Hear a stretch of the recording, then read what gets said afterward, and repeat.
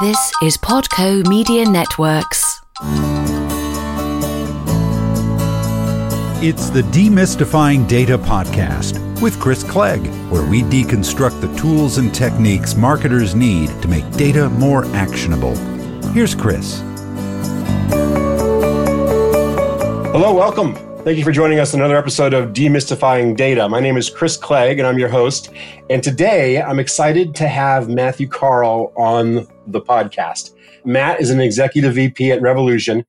And, I've had the pleasure of joining Matt on more than a few brand meetings over the years. And I can honestly report that I have never worked with somebody who is more sincerely committed to a client's success. He's an ad man at heart with a new school worldview, and it's an absolute pleasure to have him on the podcast. Thanks so much, Matt. Welcome. Well, that's entirely humbling, Chris. Thank you. I'm truly excited and honored to have been asked to participate here with you on this podcast. Certainly not unlike the many things that you and I have undertaken over the years, probably coming upon a decade here. So like every kind of opportunity working with you, this is equally exciting. So thank you. Excellent. You rock. I was looking back at my notes and get ready for this call, and I think we started working together back in 2005, which it's hard to believe is coming up on 15 years ago. Oh my, yeah, that's truly unbelievable. Yeah. So tell me about your career path in marketing. I mean, how did you get started in marketing? What did you study? How did you end up where you are today? Interesting. It certainly wasn't a linear path. Uh-huh. I originally went to school for chemistry, interestingly, and it was because that's what I was good at out of high school.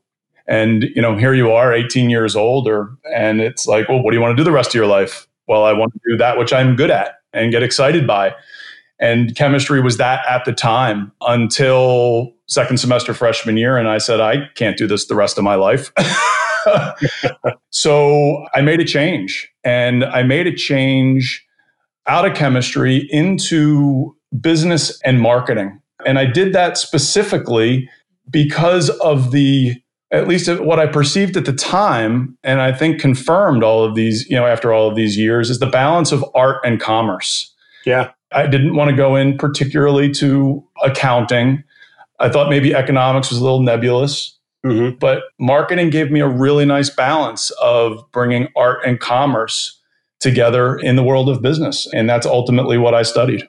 That's great. And has it always been in the experiential space, events world? Has there been other areas I guess at the core, it's always been in experiential. That is to say, through experience, right? Brands that are experienced. I guess the different instruments or the different places for that. It started for me in trade shows, interestingly. Yeah. I was in public sector software with a small firm in Pennsylvania. And that small firm, because they were so small, it afforded me a lot of latitude from the ability to contribute and experience and learn. Yeah.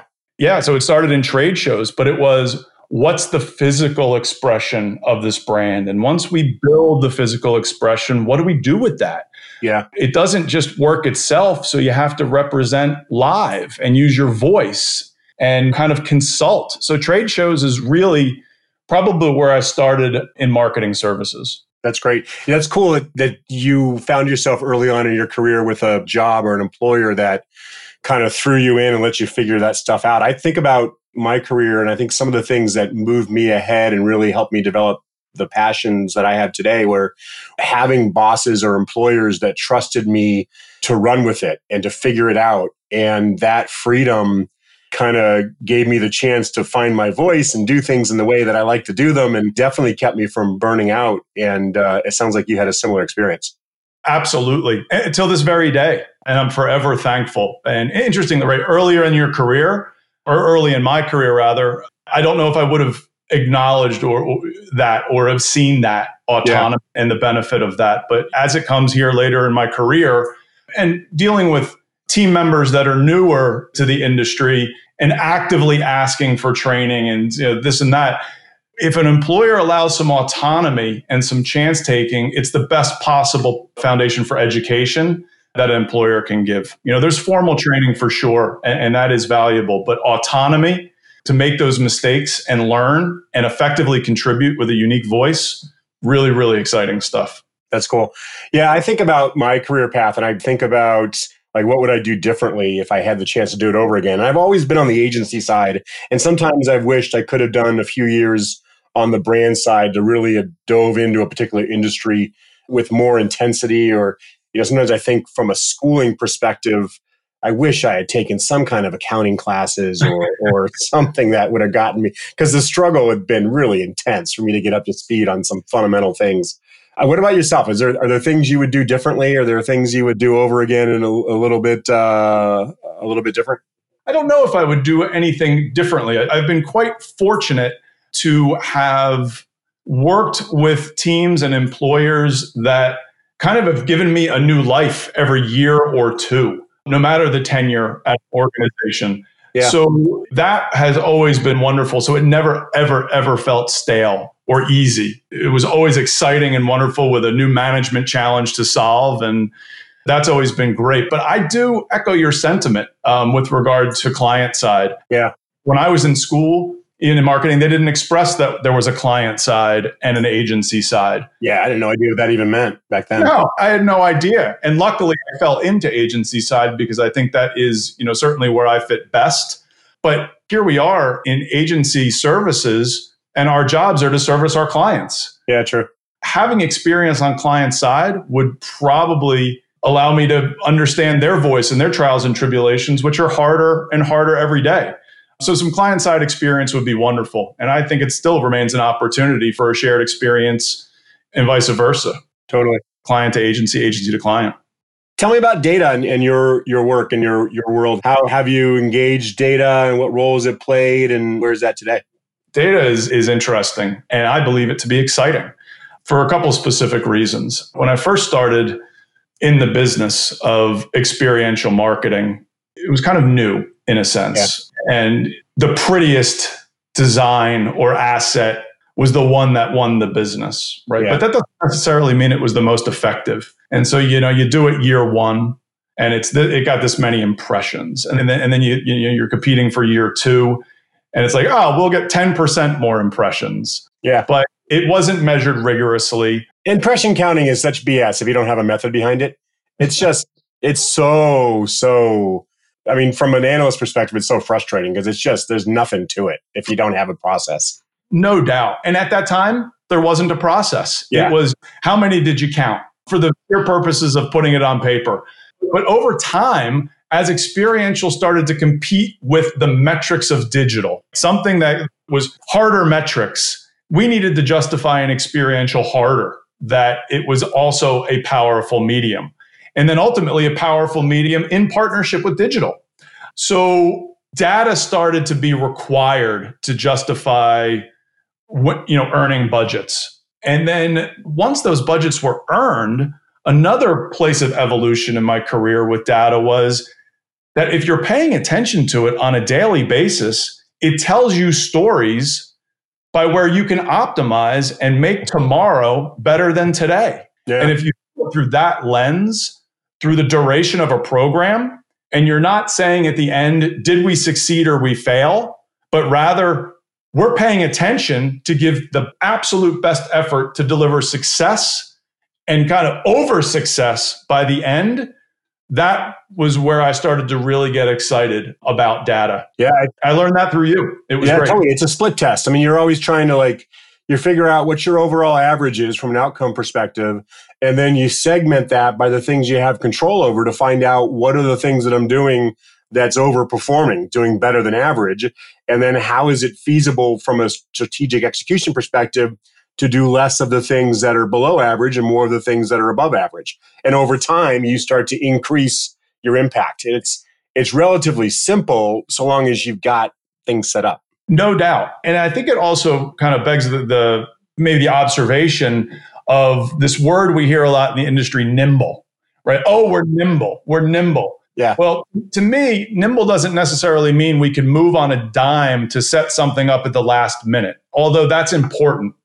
What it says to me is we've learned something and we could capitalize on that quickly and not miss the opportunity. So I think that's an important distinction when defining nimble in this industry, and data plays a big role in that. And that's tough to do because you build out a marketing plan, right? That's got a certain execution strategy. And then you sell in that strategy and the budget to a team of stakeholders. And then you just start trying to figure it out and pull it together. And you're dealing with all of the creative aspects of things and getting those produced on schedule. You're getting teams being trained. You're developing copy, getting things on message. And then you're dealing with fire marshals and permits and location, and everything's going wrong. But the teams they're awesome at what they do. They pull it together. And then some guy comes along with the data saying, we can do something different and it might be better. And you're like, oh my God, I just spent all this time getting everything set up and it's finally going smooth. Let me just run with this for a few months because it's what I said I was going to do. And now it's finally working. And then here's this guy over in the corner saying, nah, if you do more of that, it might be better. And the commitment has got to be so strong to change gears midstream in that kind of world. But if you can do it, then you can really make that big difference. But it's hard. It's counterproductive, I think. It can be counterproductive, but it can also be incredibly effective. Yeah. And it takes a certain type of individual, not only on agency side, that is in the true essence of nimble, but also on the client side. Yeah, true. And as we talk about kind of, maybe how clients have changed over time.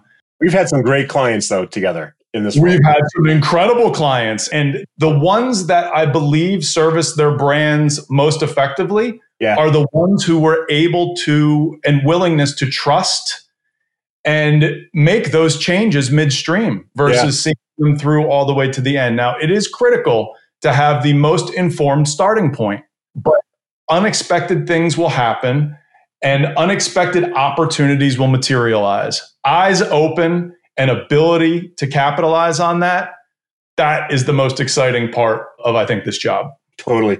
And from the analyst side of things, when you're dealing with all of that, especially when it's a team that's relatively new to this kind of stuff, you're searching for that win. You're searching for that impossible accomplishment where you've done something with the data to predict the future, and then that future has come to pass. And once you have that win, then those eyes go wide open and they start to realize there's something more to this, and we can have more control over what those sales are going to be down the road. But it's before you have that win, it's a leap of faith that is rare to come across. No doubt. But to your point, some of the best clients that we've worked with, they want to deliver the most effective programming, no doubt.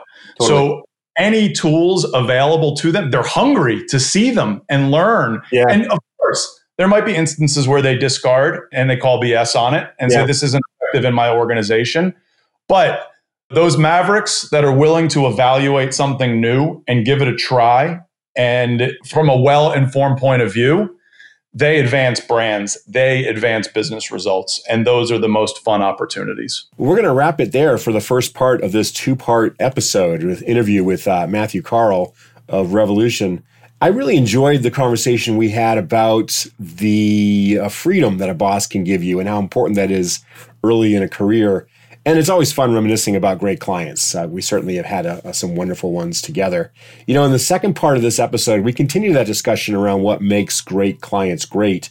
And we also go into a project that we had done where we overlaid experiential engagements with sales trends, and we're able to show a very clear link between the two and how that affected campaign design and campaign development.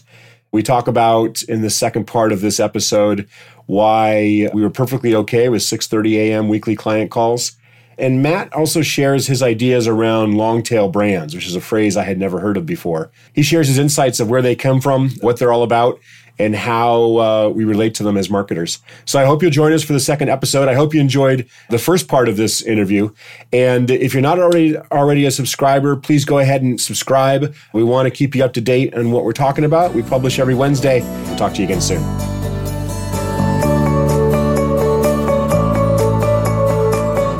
Tune in next time as Chris Clegg continues demystifying data. Meantime, head over to demystifyingdata.co to learn more.